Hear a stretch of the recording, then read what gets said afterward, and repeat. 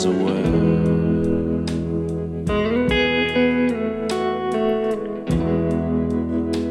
I'd hate to be free, and I think you would too, as the object hates the verb.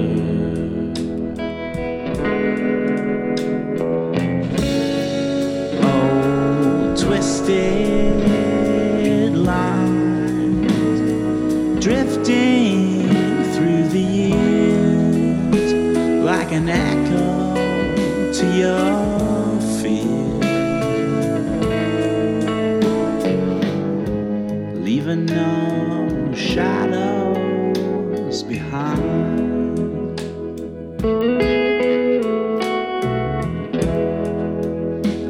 If I found myself in heaven,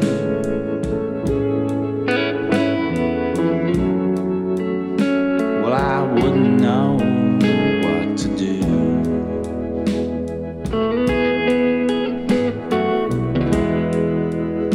Saw a magpie getting run over by a car. Well, bad luck is coming, but it's far.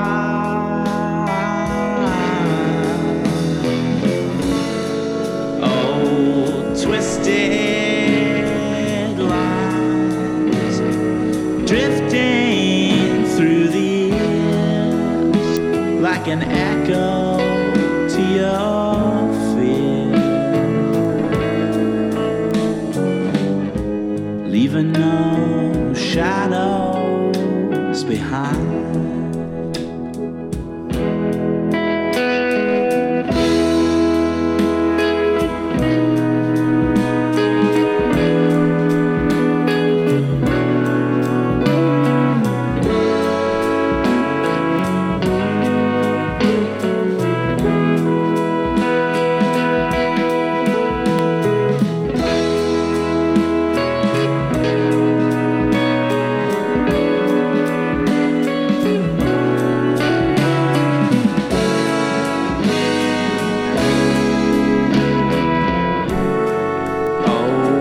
Twisted lines.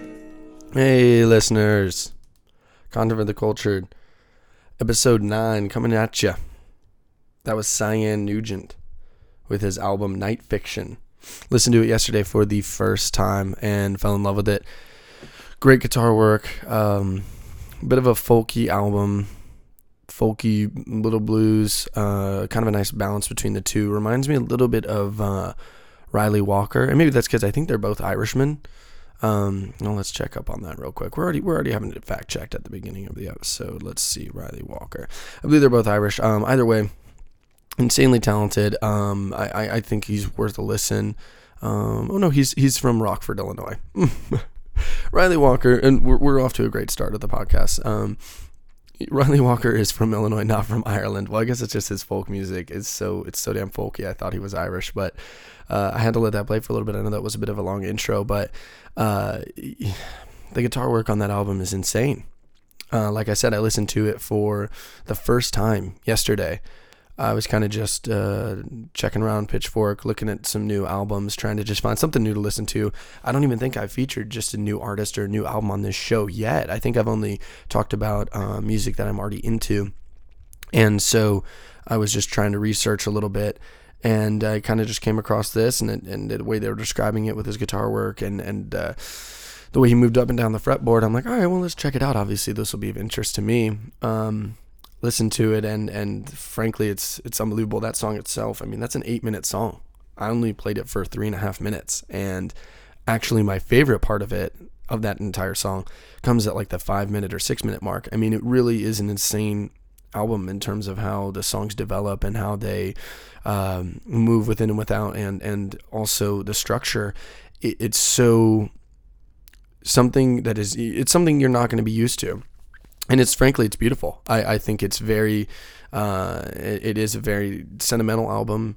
I haven't even really listened, I haven't really listened into the lyrics that much. I mean, I've only listened to the album probably a couple times. It's probably like the fifth time I've listened to that song, but it had that much of an effect on me at first, at the 4-minute mark, and I was going to let it play through, but I'm like, we're not going to start off the podcast with a 9-minute song intro. But around like the 5 or 6 minute mark, I mean, it just completely shifts tonally and shifts gears 100%. I mean, it just stops with that whole vibe you were hearing there with the chorus and going back and the little guitar solo ends, and then it ends up shifting to about I think like somewhere around like 4 or 5 guitar chords just kind of running one after the other, and it's gorgeous. I mean, it's a gorgeous use of the guitar. I mean, he's obviously talented. So I think he's worth a listen. Cyan Nugent with the album, what is it called? See, I don't even know what it's called. I haven't even listened to it that much. But Night Fiction, yeah, you got to listen to it. You got to give it a shout. And I'm just excited to feature it because it's, like I said, it's a new album. I haven't talked about any new music on this podcast yet. I mean, I've been like, I like Mac DeMarco, I like Thundercat. Well, it's 2016. Let's go. So let's start it off with that album. I mean, I'm going to keep listening, see if I really love it as much as I'm saying I do, but I certainly enjoy it, and I think to enjoy it literally less than 24 hours ago, I listened to it for the first time, so, I thought it was worthy, so I'm going to play that, and then I'm going to leave you with another song off that album. It's going to be a long one, and I'm going to let that one play, because it's a lot like that song I just played, which is actually called Shadows. It's a lot like that song. It really gets rolling, and around like the 4 or 5 minute mark, and it completely shifts. And I was reading and I'll give it a shout out, of course, to Pitchfork. I don't think it matters. I don't think they're listening or really care about this podcast or anything. But obviously they're a good inspiration for some of the music. Here, I usually check their website first above, Rolling Stone or anything like that, try and find new music, okay, you reviewed this album, you gave it a good score, let me listen to it. I mean, there's plenty of albums they'll review on there, and I'm like, this is just too out there for me. But I saw this album was good, and I actually read the review, and I thought it was really well written. What they did is, the song titled Things Don't Change Fast, they kind of used it as a bit of kind of like an allegory for the album itself. And I'm going to look up allegory while I say that, because I'm pretty sure I'm using that correctly. Yeah. Oh, man. A story, poem, or picture that can be interpreted to reveal a hidden meaning, typically a more, symbol. Yeah, no, a symbol. I mean, yeah, fuck it. It's a symbol for the album. It's a metaphor for the entire album. We can just say that. We won't use allegory. Fucking AP Literature coming at you. High school, sophomore year. But either way, it's kind of the song, what they said in the article, and I'm paraphrasing here, but they say, things don't change fast, as he literally shows in the album. You're listening to that song 4 minutes in, you're like, this is really slow and kind of just a different vibe and a whole different kind of music I've never really featured on this podcast, which is exciting. But they said, things don't change fast, but when they do, it's well worth it. Kind of, it's well worth it. It's very, we can pull it up here and see what they said exactly. I mean, I thought it was really well worded. I thought it was, and it was a great interpretation of the album. I mean, you realize, okay, reviewing music, talking about music honestly and effectively and efficiently through, a few paragraphs is really hard. And reviewing these albums, it's really cool because you hear from them, and obviously Pitchfork is one of the better musical publications out there. So you wouldn't expect anything less than the best from them, but it's, it is really well written, and it's obviously, check out their website. So I think I owe it to say, if you are listening and you haven't looked at their website or listened to them for music and even movies and stuff, they kind of talk about a bunch of different media. So I got to give them a shout out because they are a big inspiration for this podcast. I mean, they're really a huge reason why I got into music. So it's only fair. And so let's see here. The aforementioned things don't change fast could be a monologue. Let's see here. Where do they say it? Demonstrating quite plainly that no, things don't change fast. Things don't change. Oh yeah, the last sentence, of course. Things don't change fast, but when they do, they change dramatically and for the better. I mean, that's awesome. What a great interpretation of that album, of all the songs on there. There's a lot of songs on there that are 9 or 9 minutes long, 8 minutes long, and they change. I mean, they change halfway through. They completely shift, and it's very bold to do that, especially as a musician. I mean, this guy has like 1,000 followers on Spotify, so I'm excited to just promote him and hopefully you listen to him and check him out. I'm glad I found him. It was kind of like a little bit of a godsend there. I'm like, I just need something to talk about on the podcast. I want to do it. I got a few days off. I'm in between jobs right now. It's very exciting. You got that week off to just kind of do nothing, but I'm slightly trying to be productive. And so wanted to get a podcast out there for you guys before I head out to New Orleans for Mardi Gras this weekend, which is going to be just a hell of a time. I can't wait. I had a great time last year. I'll have a great time this year, I'm sure, as well. So I'll definitely do a follow-up as well after that experience. It's going to be a lot of fun. So I'm looking forward to it, but I'm glad to be doing one episode before heading out and getting, obnoxiously drunk in public. Let's just boil down Mardi Gras into one phrase. I think that's a fair assessment. But yeah, so either way, listen to Cyan Nugent. I think he's well worth your time. Be patient with it. Just like any other music I suggest on the show, it might just be something like, this isn't me. This is too slow. This is too folky. This is, just listen to yourself. Don't. That's the beautiful thing about music. I mean, it really is up to your interpretation, and you could listen to all the music I feature on the show and say, well, this fucking sucks, but at least that's fine. At least you give it a chance. And I really try and recommend. It's kind of like when you watch a movie with a friend and you're sitting there the whole time and they're sitting next to you not enjoying a movie. And you're in the theater and you're like, fuck, I knew they wouldn't enjoy it. I shouldn't have seen the new Mel Gibson movie. It's like, that actually happened to me one time. Took someone to see like the Mel Gibson movie. Oh God, it was so bad. It was like post breakdown, post anti-Semitic comments, drunk slurs, all this shit, and it was like a revenge movie. It was very stereotypical. It was so fucking bad. And I saw it with this person, and I was still like a Mel Gibson nerd because I love Braveheart and all those great movies. Of course, who doesn't? What Women Want. I mean, okay, come on, I like that movie. Whatever. No, but really, I went and saw this movie, and the whole time I'm sitting in the theater, and this person's like, oh fuck. I'm like, God, what was I thinking? What was I goddamn well thinking? And so I think it's kind of like that. You'll go see a movie with somebody and you're worried about their influence on it. I saw The Revenant with my girlfriend, and she was, she handled it well. She liked it, but some of the gruesome parts, she was like, oh, cringe. Like, I don't know if I can handle this. Me, I can kind of just I'm like, fuck it, let's do it. I know it's a movie. I can handle it. I try and keep my eyes on the screen as much as possible. That does not go the same for scary movies, but either way, not a scary movie fan. We're just going to put it that way.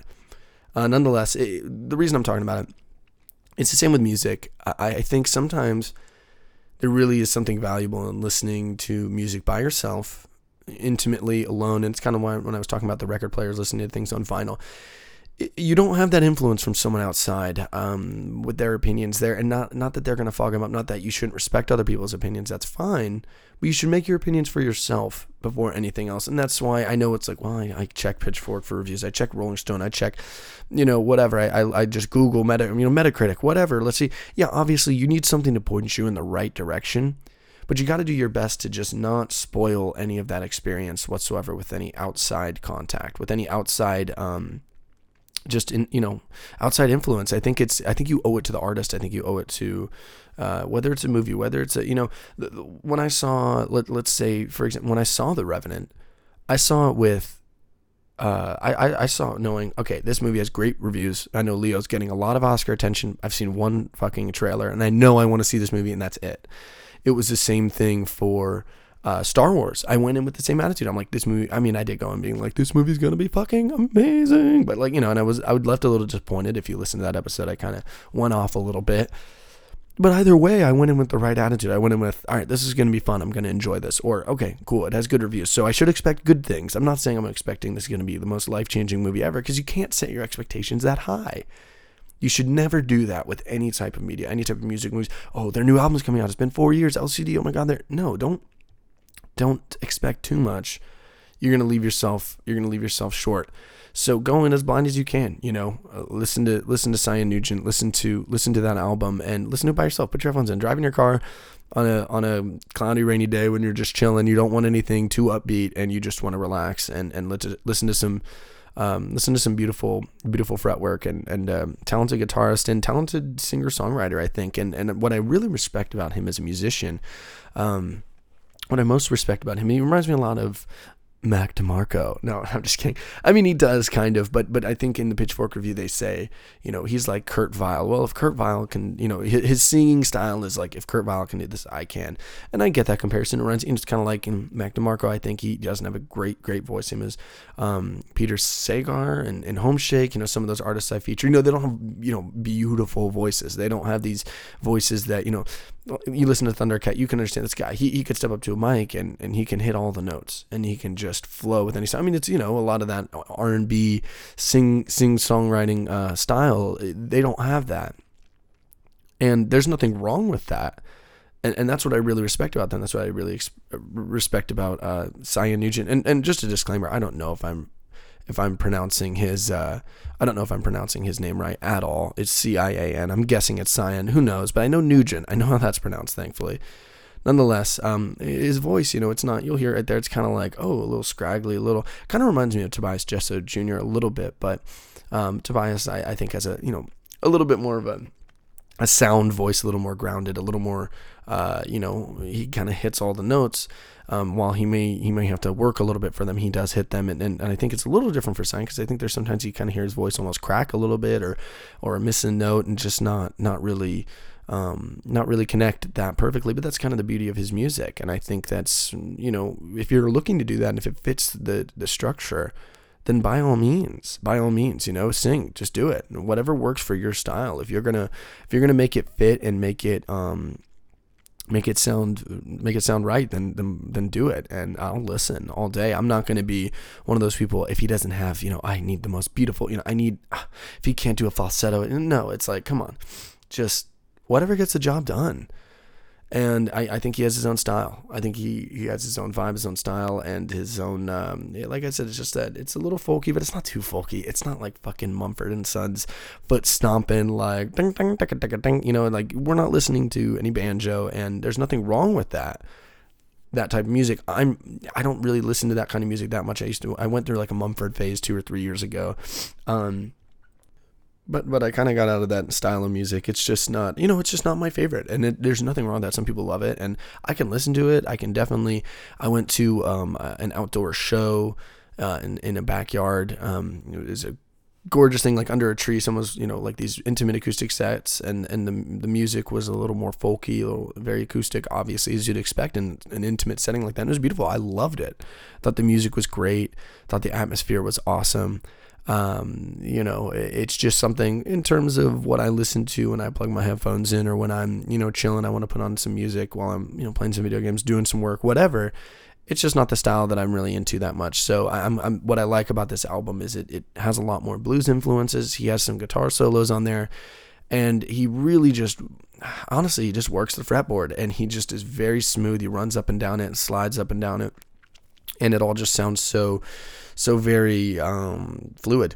So you gotta listen, and if you like guitar, you'll like the album. Respect, like, oh, that was a very heartfelt solo. It wasn't a solo to say, hey, I can fucking play the guitar. That was a solo to be like, well, this is what I've made thus far with this song, and this solo will accompany that and push it even further, as opposed to just using it as a backing track for your solo jam session. He's not going Jeff Beck on us. He's just playing the guitars as to what the song's asking for. So I think he's immensely talented. And yeah, this is less than 24 hours later, but I'm going to say it. I really like him.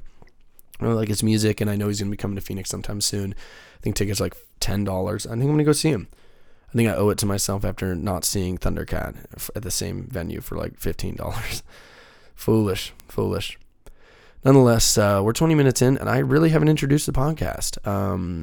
Content for the Culture. I know I already said episode 9, but I just wanted to talk about Cyan a little bit, see where we're at.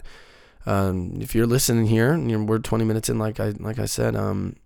Well, you like good music, you like good movies, you like good TV, and you don't like Shades of Blue with Jennifer Lopez. You don't like anything Ray Liotta has done since Goodfellas. Okay, we'll just put it that way. If you're listening to this podcast, you don't like those things. And I'm glad you don't, because I don't either. And I don't like bullshit movies. I don't like bullshit TV. I don't like bullshit music. I like listening to the real stuff, the authentic stuff, the heartfelt stuff.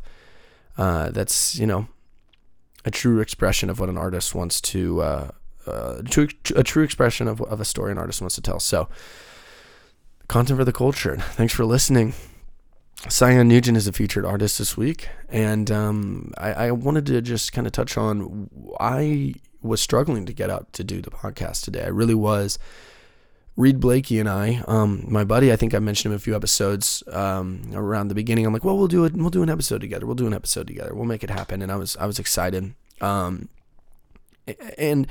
the problem was we never had a mic. I only have one mic. I just wanted to see how it worked. I got a second mic, he got a second mic from his friend who has a podcast, and we were going to give him a shout out. We had to, and I'll give him a shout out when we do an episode together. As I see, it's only fitting we wait until then, but we got everything together. We're at his apartment. We're setting up. I mean, I feel so official. I'm like, oh, this is how Mark Maron does it. Oh man, this is badass. He's like taking pictures. I'm getting ready to snap story. I mean, it's going to be an event. And then we put all the headphones in and get the mic set up. It all sounds good. I can hear him. He can hear me.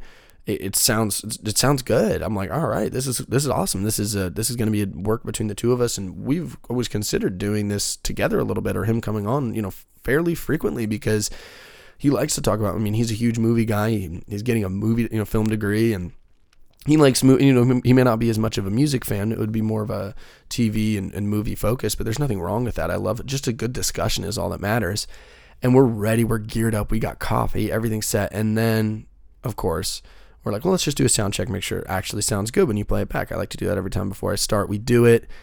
And everything I'm saying is coming in through the right headphone, and everything he's saying is coming in through the left headphone. Like, we're over your shoulder talking. I'm like, I'm like, no, we can't fucking do this. And we weren't going to compromise. So we didn't. I will say we did work on it for like 2 or 3 hours. It was fucking awful and never found an answer. So shortly we'll do an episode together, and it'll be exciting. It'll be a lot of fun.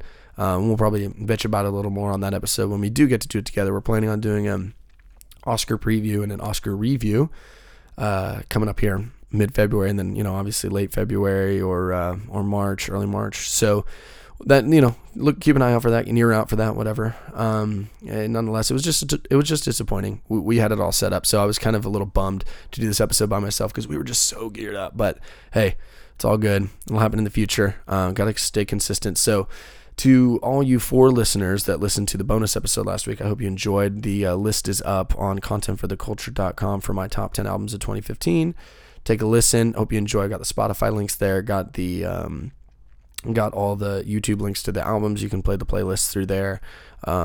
Pretty convenient stuff. Hope you check it out. That bonus episode didn't get a lot of listens. It doesn't matter. It's not what it's about. It's about one person listens and I influence their musical choices. That's fine. That's really all that matters. And so for anybody that did listen or consider those choices or wants to share them with me, that's great. Hope you enjoyed it. And like I said, contentfortheculture.com, that episode is up. It's a bonus. I mean, you'll listen to like, what is this? There's no discussion. There's no conversation. And that's really what it was. I was just kind of rolling with it. So apologies if you were kind of disappointed with it, but I just wanted to give you guys a feel for the songs that were on each album, let them play a little bit, respect the artist, respect the music, and then just talk about them a little bit. But it's kind of hard to talk about it with the music in the background, so a bit of a weirder, different kind of episode. So nonetheless, here we are, episode 9. Episode 9 was going to be a partnered episode. It wasn't, unfortunately. So Cyan Nugent to start. I hope you listen to that album. I hope you enjoy it. I'll have it up on the website, hopefully, and I added a couple of his songs to the Content for the Culture playlist, which you should follow on Spotify. You can find the link to that on my website as well, contentfortheculture.com. So the next topic I kind of wanted to tackle was I finished season 3 of Boardwalk. I haven't really started any new shows. I'm waiting for, we got a lot of new shows coming up. We got Girls. Girls is a great show. If you don't doesn't matter if you're a guy, you should enjoy Girls. It's a very scathingly funny show. It's that classic dark humor. I mean, it's a perfect show for HBO. You need to listen to it.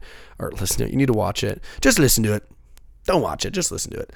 Definitely watch that show. Vinyl coming out is exciting. That looks like a great show. It has and what gets me excited about that is, let me look up who the actor is. One sec, getting a little feedback here. Chip Rossetti actor. Let's get his name, because I come prepared for the podcast.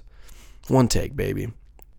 Bobby Cannavale is his name. So I'm probably pronouncing that incorrectly. Spelled Cannavale. He was in season 3 of Boardwalk Empire. And spoiler alert. Okay. If you're fine with spoilers from Boardwalk season 3, yeah, he dies in the season. And I wanted to talk about a little bit the structure of how these series work when they introduce these characters in a season where it's like they come out of the woodwork, they come out of nowhere, and you just know they're going to die by the end of the season. And it doesn't, look, I'm not saying I didn't enjoy it. It was a good season. It was exciting. And by the end of it, I'm like, all right, the showdown's here. He's got to kill the bad guy. Sopranos does the same thing, I think, in season 3. Season 4, and they really did a great job developing a certain character. I can't remember his name. He kind of plays this kind of like a bit of a prick. I mean, I guess all the mobster guys are kind of like that on that show.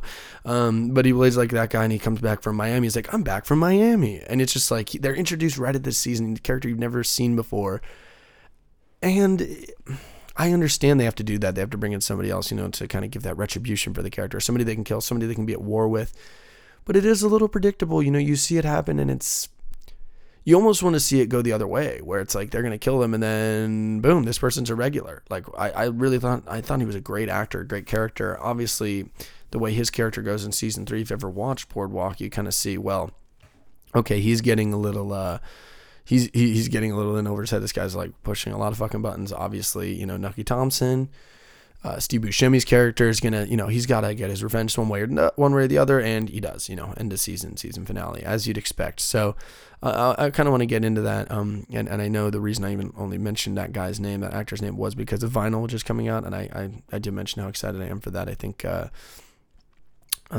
guy from Mick Jagger, I think Mick Jagger is going to be producing it too. It's Scorsese, and it's the same guy who did Boardwalk, so it'll be a great show. I'm excited to check that out, and obviously we got Thrones coming, so a lot of good shows coming out. And like I said, I haven't watched a ton of new shows or anything lately. Finished Making a Murderer, obviously was really good, and I've just been grinding through Boardwalk. So nonetheless, rants ensuing. I don't really... Two things. I don't know how I'm going to handle watching any of these new shows with like a week in between episodes. I really don't know. I think, and maybe it's just me, maybe it's the millennial in me, but I think a lot of people would agree with me. It should just start happening Netflix style. It should just go that exact same way. Where, all right, you know what? We know you want to watch a show. Let's fucking give it to you. And one big package, and you can finish it on one weekend. It should be that way. I don't understand why not necessarily. And maybe when you spread it out, it makes for, you don't have to really develop as much content. You can kind of space it out a little bit more, create a little bit more anticipation. I get that. But like, I'm watching Boardwalk right now, and I crushed through 4 episodes yesterday to finish the 3rd season. And I mean, that's 4 hours of time. That's kind of crazy, but I like watching it where I can just crush one episode after the next. And yeah, it is just that binger in me. And I think that's our generation a little bit, because we've been given these options with digital content to stream and fast forward and do whatever we want. But I just think it works better. I think it almost, when you can binge like that, you kind of help keep track of the story, because these shows are so damn dense. So many damn characters, especially something like Boardwalk. It's so dialogue driven and political that, and same with House of Cards. There's a ton of characters and politicians, this, that, and the other names, and it's when you just kind of watch them one after the other, it almost enhances the story. In my opinion, I really do think that. But on that same note, it almost is a little easier to get to the second point I'm trying to make, and that I mentioned earlier. It makes it a little easier to notice a little bit of transparency in the in terms of storytelling, where you can kind of see the character arcs really developing, and the plot really kind of rounding out. Like I said, you can really tell when they introduce a character. It's so much more obvious when they introduce him in a random season, and you just see it happen the first episode, and you're like, okay, this guy's dead. And then, you see the second episode, and it's ramping up, and then he goes away for a little bit, maybe to kind of like, oh, let's make suspense. Maybe he's not a thing. And comes back, and this, that, and the other, back and forth. And when you crush these episodes one after the other, it makes it a little easier to be like, all right, well, I know what I'm watching here. So, maybe on that note, it might take away from it, but I overall, I really think it is better. And the same thing happened for Sopranos. Like I said, there was that season, I think it was season 3 too. They introduce a character and he ends up dying at the end of the season. And yeah, spoiler alert, if you haven't fucking watched The Sopranos, it's your problem, okay? I watched it for the first time like 2 years ago, a year and a half ago, and I, someone spoiled it for me. There's no complaint you can make at that point. It's been, come on, statute of limitations has passed. Let's be real. Nonetheless, it's kind of frustrating watching those shows like that where you just know what's going to happen. And I get it's with these series, you do have to suspend the belief of, okay, I know the main guy's not going to die. And in a movie you have that where it can happen, but I don't like movies as much because there's just not as deep of storytelling. It's not as dense. It's not as, it carries so much more weight. These shows that just develop and develop and develop, with, like I think in Boardwalk, you don't get Nucky Thompson, Steve Buscemi's character, obviously the lead. You don't get his backstory or like a really deep backstory on his like family life, his wife that he has that they talk about a little bit. You don't get that backstory until either like end of season 1 or beginning of season 2. I think it's end of season 1, and it's like, holy shit, they held out 10 hours in. They thought this character was so worth it they would wait 10 hours to tell us that about their backstory, and that's awesome. And it doesn't come out cheesy at that point because it's at 10 hours, it's organic. You're like, okay, at this point in the plot, he has to tell her what's going on or what happened with his wife, what happened with his kid, something like that, So I don't know. I don't really know what I'm trying to get at. I just kind of wish. I think I might just be frustrated because I watched season 3, and on one hand, I'm like, okay, they introduce this character, and it's kind of like as their conflict meets its climax, I'm like, all right, but I get that they need to have a enemy he can kind of take out in one season, and then I know there's enemies that they have overall for each season that they're going to have to handle, for that start in season 1, they're going to have to handle in season 4, and that's a lot of character development too. So I think you take the good with the bad in terms of that, and it's just the nature of the storytelling with these long series and mini series and stuff like that. Overall though, it doesn't take away from it in a point that I wouldn't watch it. I still, I grind away on these shows. They're so fun to watch. They're so good. There's so much money being put into them. I don't understand how something like Boardwalk, it can look so authentic and so true to its time and yet be a television show. I know they have like a monstrous budget, but you watch these other movies where they have these trailers coming out and it's just like all green screen. And it's so sad. It's like, oh, you spent all your money, not on good writers, not on, good story development and good casting and this, that, and the other. You just tried to throw as much fucking money at this as you could.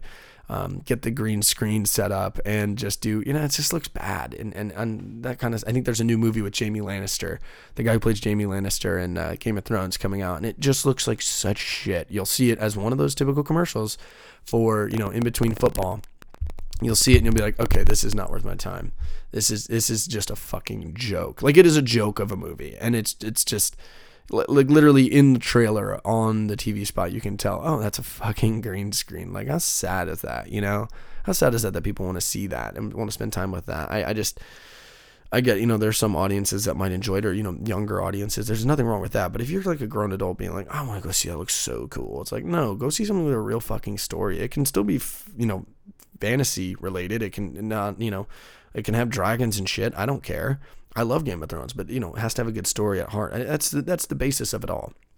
And so, Boardwalk has that. Obviously, a lot of these great HBO shows do. So I'm enjoying Boardwalk. I don't think if you haven't watched it yet, you need to watch it. It's a great show, and it's slow at first, but it really gets rolling, and you start to see it's a lot like, The Wire, The Sopranos, everything like that. Each season has a huge effect on one another, and it all tells a very coherent story from beginning to end. And the whole series itself is developing the character of Nucky Thompson. I haven't read a single thing about him in real life based on a real person. I'm sure it's exaggerated in some senses, of course, as all those shows are, but great show nonetheless. And I'm just nervous for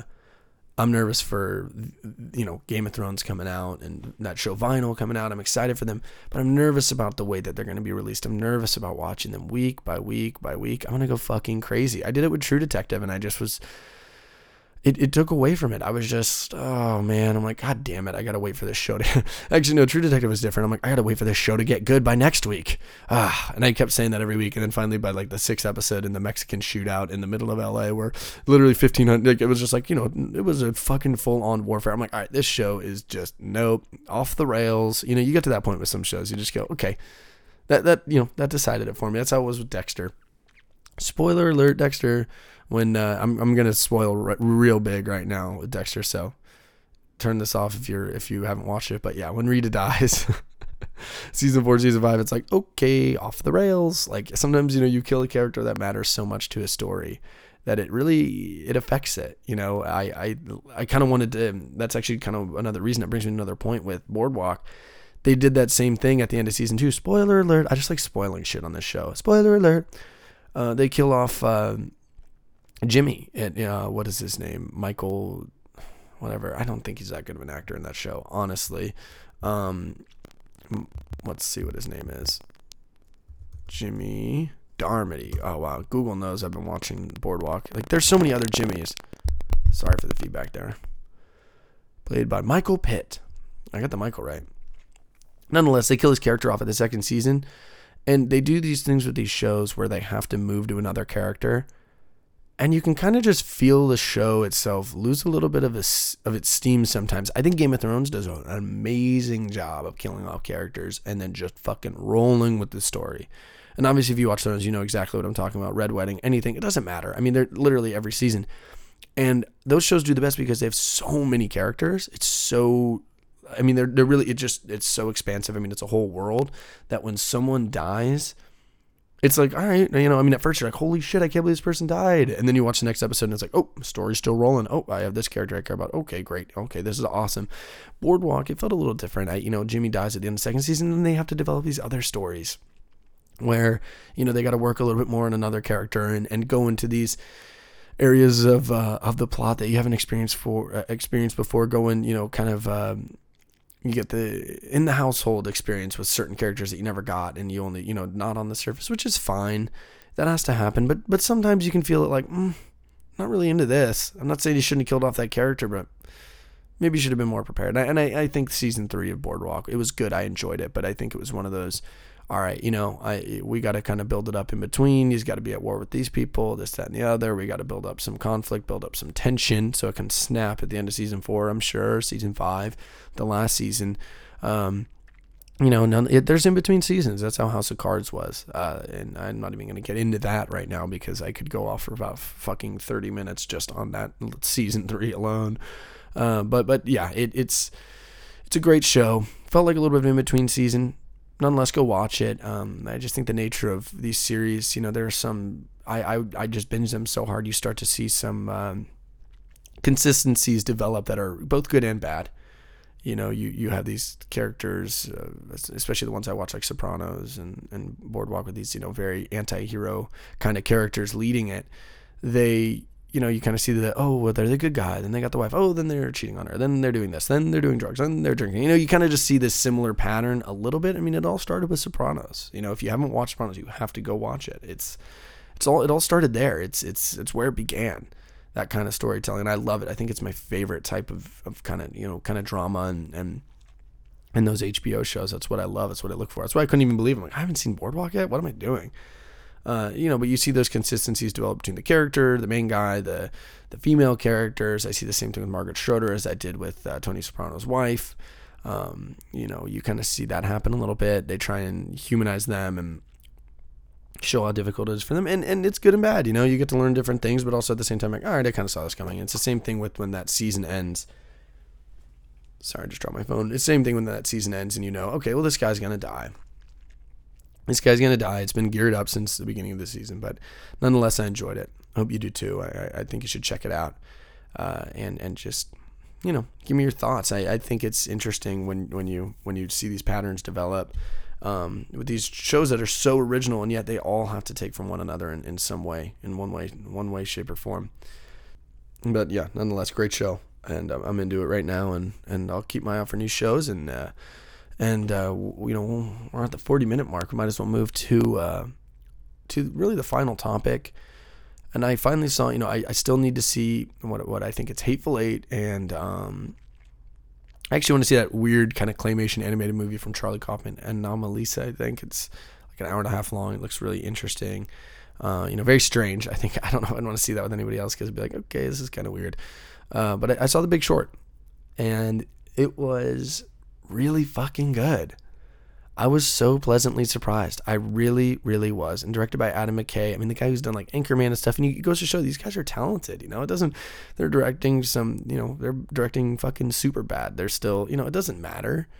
These people make good movies. These people they're artists one way or the other, whether it's a comedy, a drama, dramedy, which I would probably say this movie was. It was very funny and very tongue in cheek, very comical, but at the same time very serious and very like, oh wow, this is really sad. This had a huge effect on people. This changed people's lives very negatively, and for very few, it changed it incredibly positively. But it was a great movie. Basically, just a general synopsis. I'm sure you've heard of it. It's been out for a month or two now. With the Oscar season around, and it's really about the housing crisis that happened in 2007, 2008, and just the crash with the loans, housing loans, and people, the housing market bubble, everything like that. And basically, it just talks about the people that shorted the housing market, which in investing means you're going to bet against it essentially, and they ended up winning because they saw the trend happening. And it really is incredible. I thought it was a very interesting portrayal of the subject, and it even went to show that these people that made money, even I think Steve Carell's character struggled with it the most. And I'm not spoiling anything. They're going to make the damn money. That's the whole point of the fucking movie. But, when he makes the movie, that's not the whole point of the movie. That's the story of the movie. But the point of the movie is, more about the banks and the government and bailing people out. It's really interesting. But Steve Carell's character, even, he wins the money. It's not even winning money. It's you almost kind of lose it at the same time. And it really examines that aspect of shorting something like that, where the whole world suffers an economic downturn. And then you're, one of the few that comes out on top because of, it's kind of sad, but it is good. And I think Adam McKay did a good job. And I know it's getting a lot of Oscar buzz right now. And me and Reed were actually going to talk about that on the episode. We're going to, we'll do an Oscar preview overall, but I just wanted to briefly touch on the movie, and I think you should go see it. I think it's good. I think all the actors are great. Ryan Gosling, Steve Carell, Christian Bale were all three very good. Actually, I think Brad Pitt kind of sucked. Has he reached that point in his career? Am I an asshole? I think he's reached that point where it's you hit that age, and I don't think George Clooney's there yet, because I think he's still doing good movies. He's got Hail Caesar coming out, which I cannot wait to see, the new Coen Brothers movie. But, there's those actors, they just get good enough, or not good enough, but they get, they do enough good movies, or, they just get famous enough where they just don't give a shit. And he's playing this minor character, which is kind of cool. It's all right, Brad Pitt, you're just going to take on this measly little role that only has a few lines. But even the lines, there was this one scene where he's delivering this line, and I'm like, what the are you... Sir, I can see you acting. You know what I mean? It just kind of it took away from the whole thing. I just heard, I'm like, that's fucking Brad Pitt talking right there. That's not his character talking. It's fucking Brad Pitt. And it just takes away from it. And I think, and so, yeah, should he get the supporting Oscar nod? No, absolutely not. No, there's no buzz for that, of course. But I just I didn't have a huge problem with it. I thought it was kind of weak. And then I had one other problem with the movie, and I just wanted to touch, ramble on this a little bit, rant on this a little bit, because I always got a fucking issue, don't I? There's no movie I do truly enjoy 100%. There's a select few, but there's always something that just fucking pisses me off. And let me tell you what it was with The Big Short. And you'll see this in the first 5 minutes. It starts with Christian Bale's character. I think he's monologuing about something. I don't know exactly. He's good with numbers and stats, all this. I can't remember exactly. But then he starts talking about his childhood. And it's just that fucking classic narration plus exposition plus flashback. And it was just a 3-punch combo of corniness. I just couldn't fucking handle it. And I'm like, what in the... and it really... It turned me off for a second. I'm like, oh no, this is going to suck. You just hear that. It's every time I think I started Narcos, and I haven't even watched the show because I just started it right at the beginning, and it just had that narration, and it just felt corny. And I know it sounds snotty, and it is, and I need to give it a chance, because same thing with Big Short. You can find one little thing you have a problem with, and then eventually love the entire movie. And it was just, I honestly had an issue with that. And then I just thought Brad Pitt was kind of I don't know. I just didn't think he was that good. But I do just hate when that flashback comes in. It's so forced and just so fucking tried and true and cheesy. It has like him as a kid playing football, and his character has a glass eye, and so he's kind of weird, like, you know, he's just kind of strange dude, and he's playing football as a kid, and his eye falls out of his face or head or whatever it is, however you would phrase that, and you know, he picks up the glass eye, and it's like, even when I had, you know, just like that monologue, like when I had a glass eye, and it's just, it's like, oh, you're already forcing me to try and root for this character. Just let it happen naturally. You don't have to like give me him on his worst day, and then I'm like, oh, I already relate to him, I already like him. It's too easy. Like, come on, you can do better than that. So, especially for an Oscar worthy movie, I just thought that itself, just like that little spurt, was just so unnecessary, and I thought it took away from it just a little bit, just a tiny bit, not enough to make me not enjoy it. Overall, the movie's great.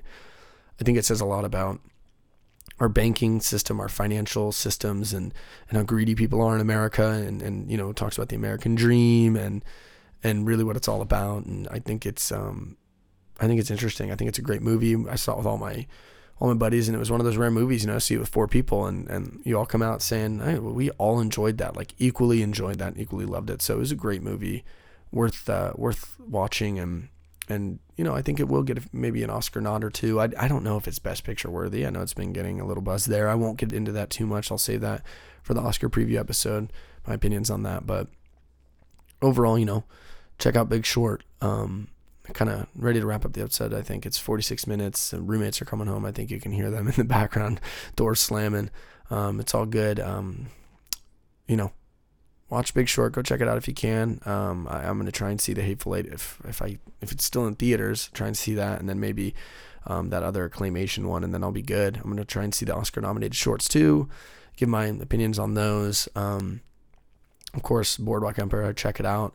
Watch it, and then finally, just enjoy Cyan Nugent. I'm going to leave you with a song here. Let's find it here. It's going to be called... It's not going to be called... It is called Year of the Snake. Long song. I'm going to let it play for a while, so if you know, it's going to go for like 6 minutes probably. I really want it to start picking up, and then I'll shut it off. So nonetheless, hope you enjoy, and if it's too long, you know, no need to listen all the way through. I just want you to get a feel for his kind of music. Really builds here, and you hear new instruments come in just in like the 3rd or 4th minute. I mean, it really does develop and change, and it's very expansive the way he develops these tracks. So I thoroughly enjoyed it. That's kind of the focus this week. As you can tell, I spent like 20 minutes just talking about him. I love the album already. So give it a listen. And then also always, of course, check out contentfortheculture.com for updates about, you know, new episodes, blog posts, everything like that. If you want to get in contact with me, reach me there. Find the podcast on iTunes, Content for the Cultured, and check out my Spotify playlist, Content for the Cultured. There, you just... it'll be on the website, links to it, links to my profile. Follow me, and you'll just see all the songs I add to playlists. Kind of keep up with the music there and not have to worry about the episodes all the time as well. Good way to find new music. So without further ado, thanks for listening here. This has been episode 9 of Content for the Culture. Keep an eye out and ear out for Oscar preview coming up soon. Hopefully do it with a good buddy of mine, and then it'll be a lot of fun. So nonetheless, here is Cyan Nugent from Night Fiction with Year of the Snake. All right, have a good week.